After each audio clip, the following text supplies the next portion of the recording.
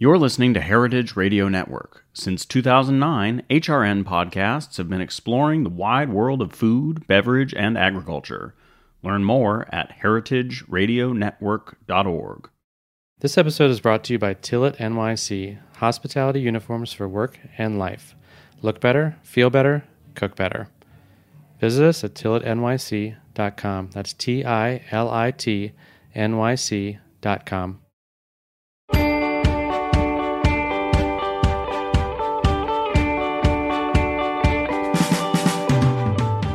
Welcome to The Build, a new season of Opening Soon. We're your hosts. I am Jenny Goodman. And I'm Alex McCreary. Got that one right today. You want to tell us where we were previously on The Build? Sure. If you listened to the first episode, which we hope you did, then you're here for round two.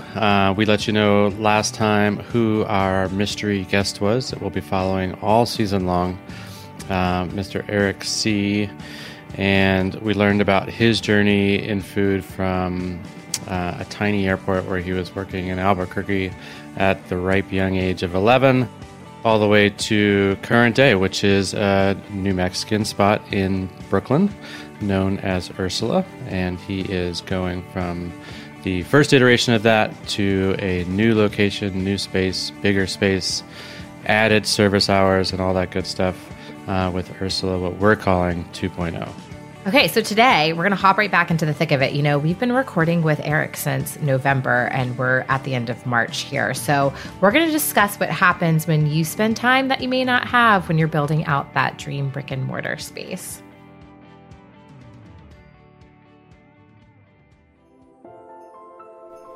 Yeah, we're currently at the stage of waiting for a lease to be sent over to me for review by my lawyer, which then hopefully we'll be signing next week. Woo! That's currently where we stand after a lot of ups and downs of this process. If you're one of the brave souls that has taken any kind of renovation, be it part of your house or even felt the effects of a repavement of your work routes, I can bet you know the distinct feeling of equal parts frustration and disbelief at just how long things can take. Even when you're doing DIY style like I do. Things get delayed, things get pushed back. Problems arise. Problems arise. There's always trouble. The piece that you wanted isn't there. Supply chain issues. Yep, you got to make another run to Home Depot. How many runs Shit to happens. Home Depot? Alex's favorite store. Before we let Eric tell you where Ursula's hopefully putting down roots, let's hear from him just how wild the process has been to get to today. What led up to November 2022? The whole process for where we're at, I started in February of 2022. I had to be out by the end of December, but my optimistic goal was to be out of Sterling by September and be settled into a new space by October, November, so that we'd be ready for the holidays. So that was the original goal. Here we go. Space number one. Yes. So Eric knew that they needed money so they could start expressing interest in spaces. That's when he started a GoFundMe. An initial goal was to get $60K, but they raised $26,000 in cash. And with that cash on hand, they could start looking for a new home. In March of last year, a year ago, like through the 11th and through 27th of March 2022, I was walking through and going through inspections with a space on Franklin just around the corner from Ursula. It used to be Bunsmith. Had a lot of really beautiful infrastructure, a huge basement, huge walk-in. I was really excited about that. The rent was right where we needed it to land. Sent in paperwork, and there was just kind of radio silence for a little while. And the building's broker on March 30th was like, oh, sorry, I haven't answered you since March 11th. The landlord passed away. And I was like, oh, damn, like, that's really unfortunate. Send my regards to his family and take some time if we need. I've got a little bit of time to work with right now. And then 2 days later, she was like, actually, he's alive. I misspoke. I went by the office. He's alive. He's just been sick. And I think that they're preparing for him to pass. JK. And yeah, It's not funny, but it's like... Yeah. It was though. And it wasn't at the same time. It was like, what? How do you just accidentally say somebody died? And you're their broker. She must have been surprised when she walked in. And he was still alive. Yeah. So then in April 1st, she was like, all right, so we're like back on track. Like he's alive. We'll get this back on track. And then April 2nd, she's like, okay, he did die now. He did pass away. So on March 30th, he had passed away. And then on March 31st, he had come back to life. And then on April 2nd, he had passed away again. And I was like, okay, that's, again, it's very, please, my regards to the family. I don't even know how to receive this information. This is a roller coaster for me. I can't imagine what the family's going through. I was like, okay, I'll wait, give them some time to grieve. Eric waited until early May to check back in. And all the conversation up until then was that we were still like the chosen tenant or ideal tenant for the space once they got the conversation rolling again. May 4th, the mother didn't want us in the space specifically because there was a fast food Mexican restaurant in one of their other buildings like a block and a half away, and she didn't want us competing with her other tenant. And I was like, well, can we express to you what our actual concept is? We're completely different from them because we have a pastry program, espresso, we'll be open for dinner, we'll have alcohol. None of that stuff is part of their program. And also, we're two different culinary identities. And so I sent her a business deck and a plan to express how we would differ, but also what we're offering, and how the food and culture is different. Then she was like, all right, we'll consider. May 25th, they still hadn't answered. June 1st, the broker stopped answering us. And then June 3rd, my broker was like, I think it's a bad deal. I think it's dead. And then on June 9th, their broker came back and was like, all right, back on. So in June, where we ended up is that after 3 months of back and forth, Eric has no clarity as to whether or not he would actually get the lease. It seemed like the landlord was more familiar with residential real estate, and they started to request very unusual financial disclosures like investors' bank statements, which is totally not normal. I've never heard that before. And so I asked the broker, I was like, how much money do they need to see in the bank account? Like, what is it that she's missing from us? And the fact that we were profitable in our first year, we have the proven sales revenue and track record to be a ideal tenant for this space, and we're already in the community, so it's not like a new business is starting. And they said $300,000, and I said, okay, so $300,000 is the magic number. If I have $300,000 in my bank account, we can sign this lease. They said yes. So I was like, I can get this money, but we have to use it right away. Because the only way for me to do it is through very predatory payment processing quick loans. So I asked the broker, I said, just make sure, because it's going to cost me $10,000 to execute this loan. And they were like, they said it's all good. And I was like, great, I take out this loan. I borrow a little bit of money from my family that I then have to give back because they were just putting it in my account to prove that I had $300,000. So I did that. I took out the loan and sent them a screenshot of my bank account with over $300,000 in it, and then they stopped answering. And we just never heard back. Just ghosted me. The first space, I mean, it was very unfortunate, the timing of the landlord, but you knew that one was like sort of cursed from the beginning, from the way that he talked about it. But I know it was such a great location because it was so close to the original Ursula. So it would have been really seamless for the community that they've already built there. Yeah, I think it's tough because in a lot of ways it sounds like that space would have been a great opportunity. And I think that Eric did everything he could to get into it. But some things just aren't meant to happen. So I think that space number one was, unfortunately, that scenario. Space number two. July 7th of last year, I saw a spot in East Williamsburg on Metropolitan.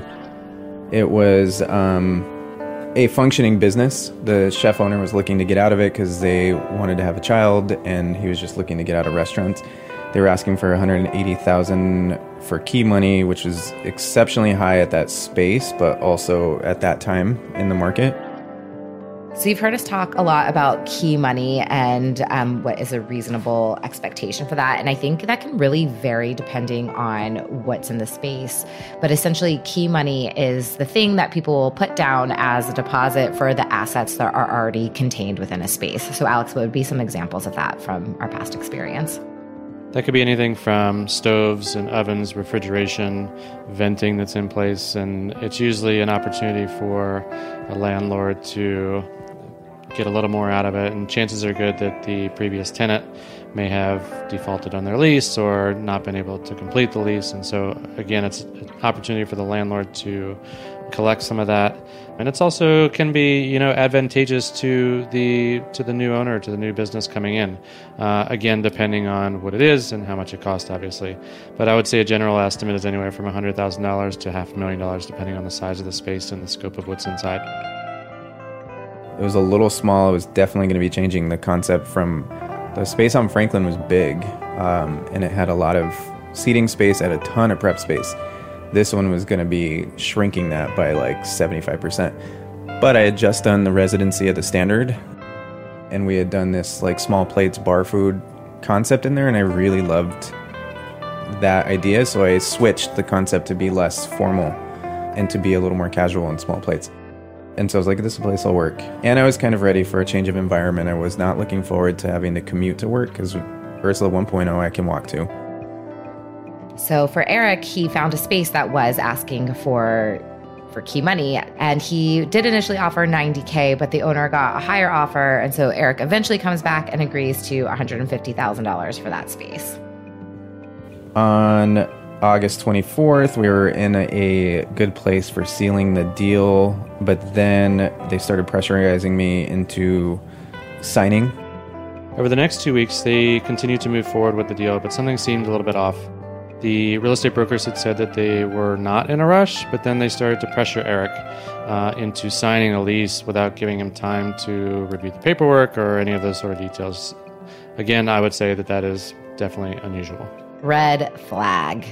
And then on September 6th, the owner of the restaurant backed out and canceled. And he had decided that he didn't want to work with that brokerage anymore because he didn't trust them or didn't think that they had both of ours best interest in mind. And I was like, well, I trust my broker who works for him, and I really need to get this deal done. Like, I've already wasted 6 months. So September 7th, I had drinks with him and his wife, and they agreed to put the deal back on the table so long as we went through Luis, my broker. We put in an offer on September 14th, and then September 26th, he sent a text to my broker that the deal was off again. So I reached out to him. I was like, Brad, what is going on? Like, we've done this twice, and I've spent 2.5 months and a lot of money inspecting this place. And apparently he was just really upset with the brokerage and didn't want to work with them. And his lawyers had advised him not to do a deal with me outside of his contract with the brokerage. Because he could get sued. Mm-hmm. So that was the second spot that I had spent months working on and a lot of money. And the rug was pulled out from underneath me. I almost gave up on that one. Space number 2, I could say, was a little bit more of like a big red flag that one was clear that wasn't going to be good either way. What do you think?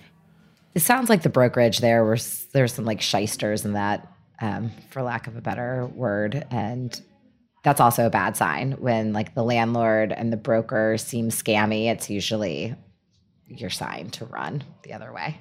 There's a reason they say third time's a charm, right? Third time's a charm. And here we go. Space number 3.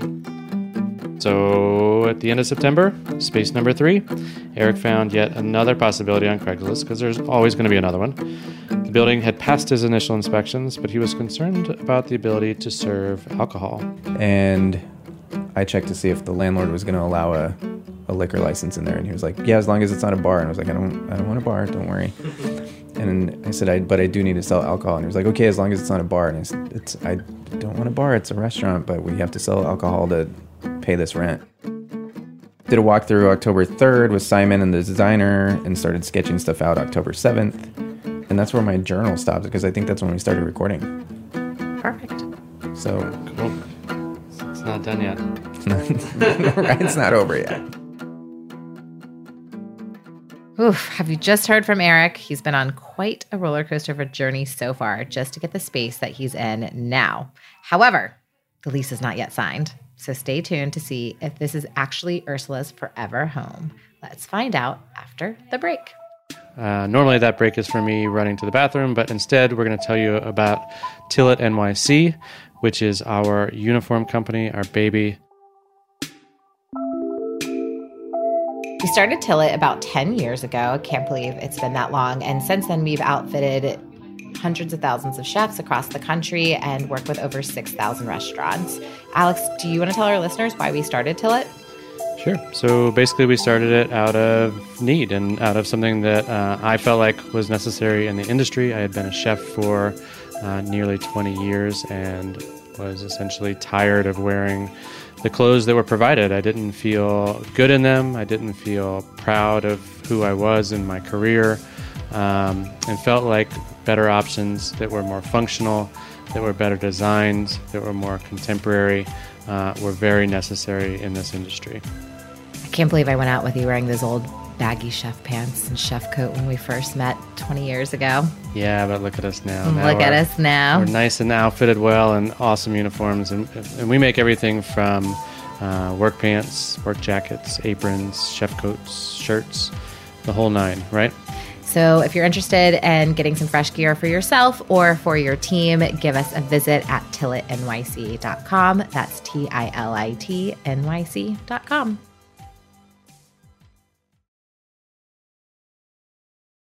Today is Tuesday, November 15th. We are fresh off midterm elections, and we are just approaching our first cold weather week here in New York. This is starting to feel a bit like winter. It's been 2 weeks since we spoke to Eric, and we're back to see if he's got that final leash yet and what else is new.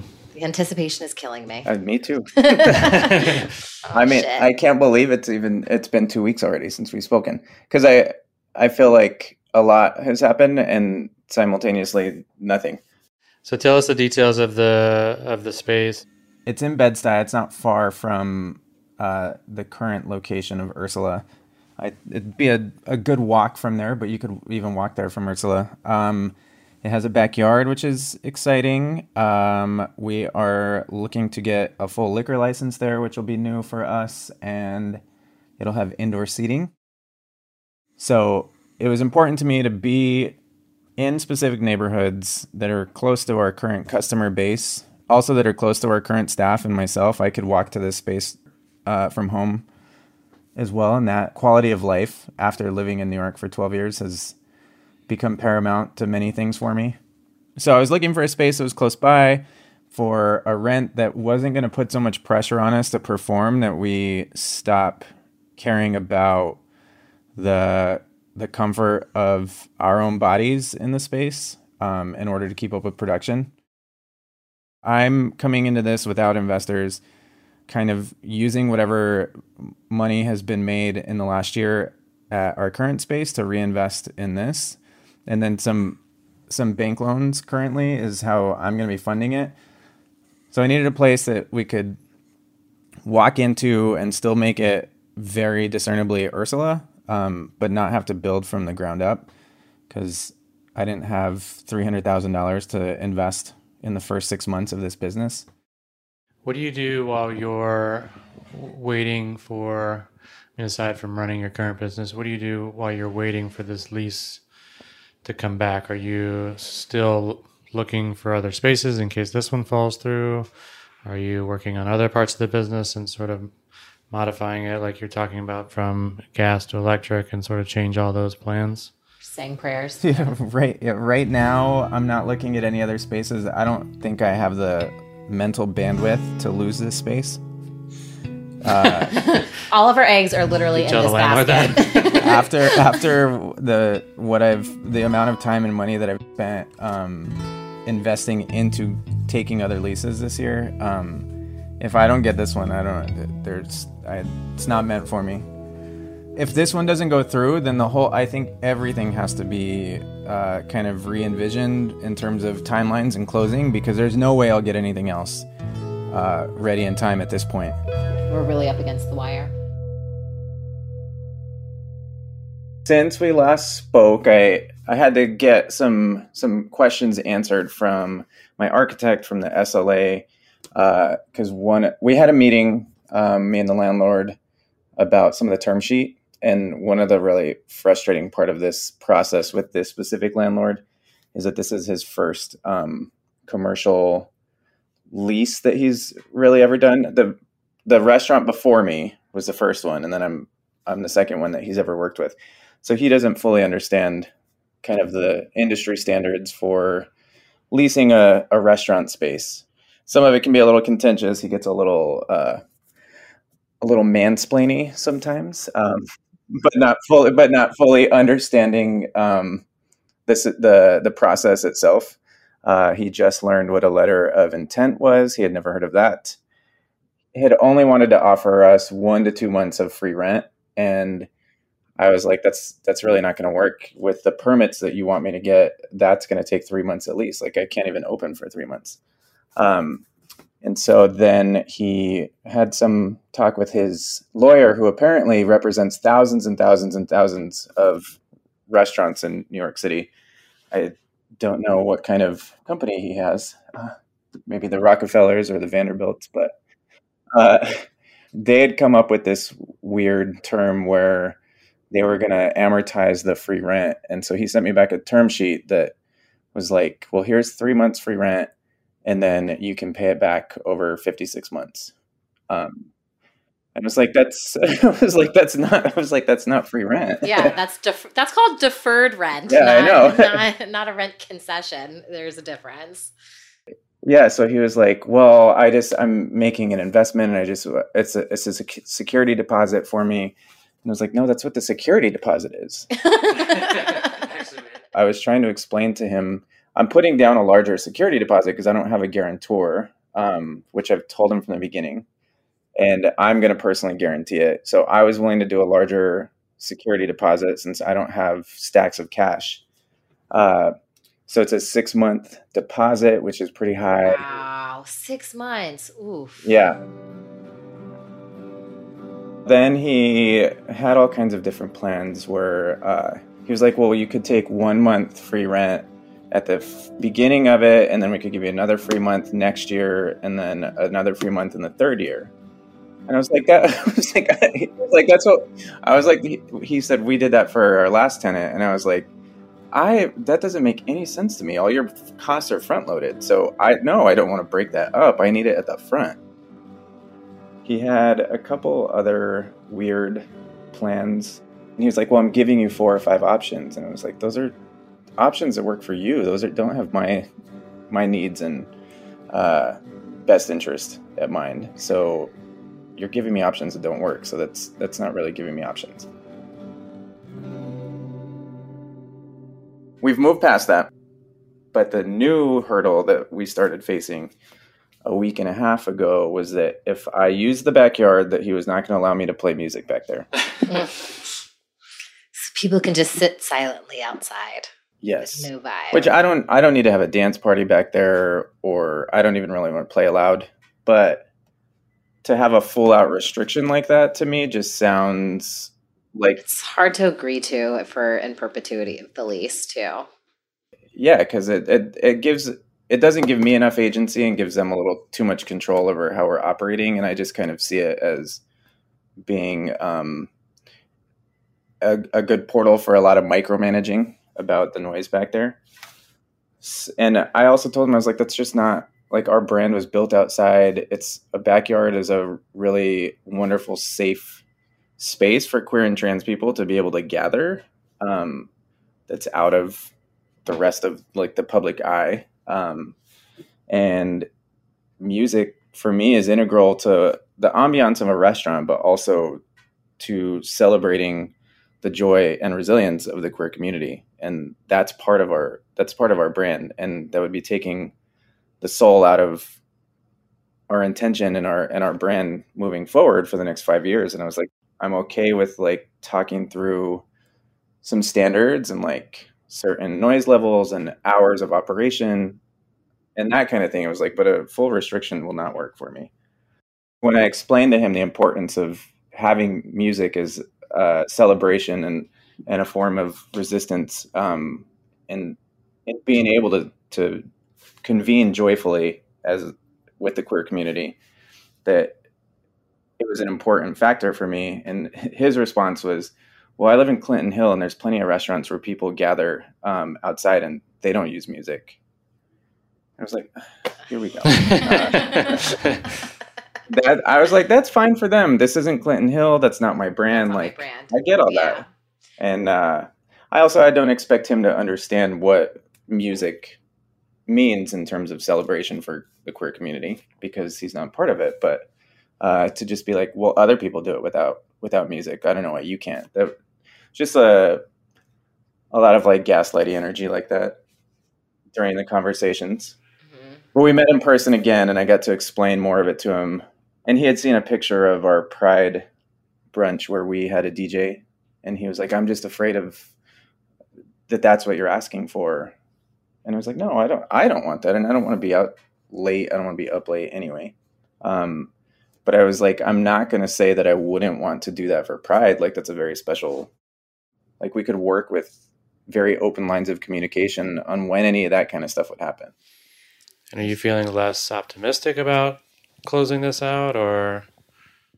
I would say that there were a couple points in the last 3 weeks that I thought that this is not going to work out and I'd be back on the hunt. But he has agreed to not try to amortize the free rent anymore. Woohoo! That's a big win. That's a big victory. I mean, yes, except that it shouldn't be a win because it's not even real. This is like such a telling example of like how whether you want them to be or not, your landlord is in some ways your business partner, and they put guardrails off that like as you develop the relationship, it would hopefully change. So I hope that for you, but this is all great progress. So you did get somewhere in the last 3 weeks. So then what are next steps with him now? So once we sign the term sheet, which should, from the looks of it, should probably happen in the next couple days. Yes. Then he'll send over the lease from his lawyer. I'll have my lawyer look it over, and it'll probably go back once or twice, and then I would sign. But then, I would start submitting as much paperwork as possible to get ahead of the holiday season and to start getting building permits and work on that liquor license.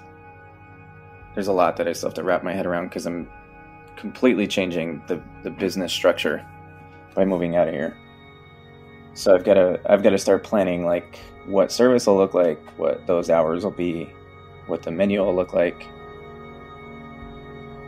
Quick editor's note. For this interview, everybody was speaking remotely, and towards the end of the conversation, the call got disconnected. So when they got back on, Eric's voice sounds a little different, but we wanted you to know that this is a continuation of the same conversation. I'm thinking that based on the fact that this negotiation has taken a little longer than planned, I didn't want to rush it as much as I need to rush it, because then there's too much ambiguity, and then it ends up being the situation where he thinks he told me something and it wasn't there, and then we're like fighting. So I just want everything just out in the open, very transparent. So I've been taking my time with the negotiation, but I think I'm gonna see about maybe extending through January, staying here in January, because we normally close for the holiday as well. And I think that we'd have to then just be closed from like December 24th through February.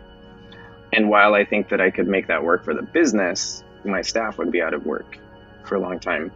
And we don't currently have the budget to be able to just put everyone on hold and pay them. So I think that I might do our seasonal closing, operate here through the end of January if I can get that to be allowed, and then maybe aim to move in February. I thought about texting you guys a couple weeks ago and being like, listen, I don't know if this is going to work out for your schedule. I don't know when you're trying to wrap this recording up, but we might need another 6 months. That's okay. We're here. We here have for no you end for the time. long haul. We're rooting for the fast track for you, but we can be here as long as necessary.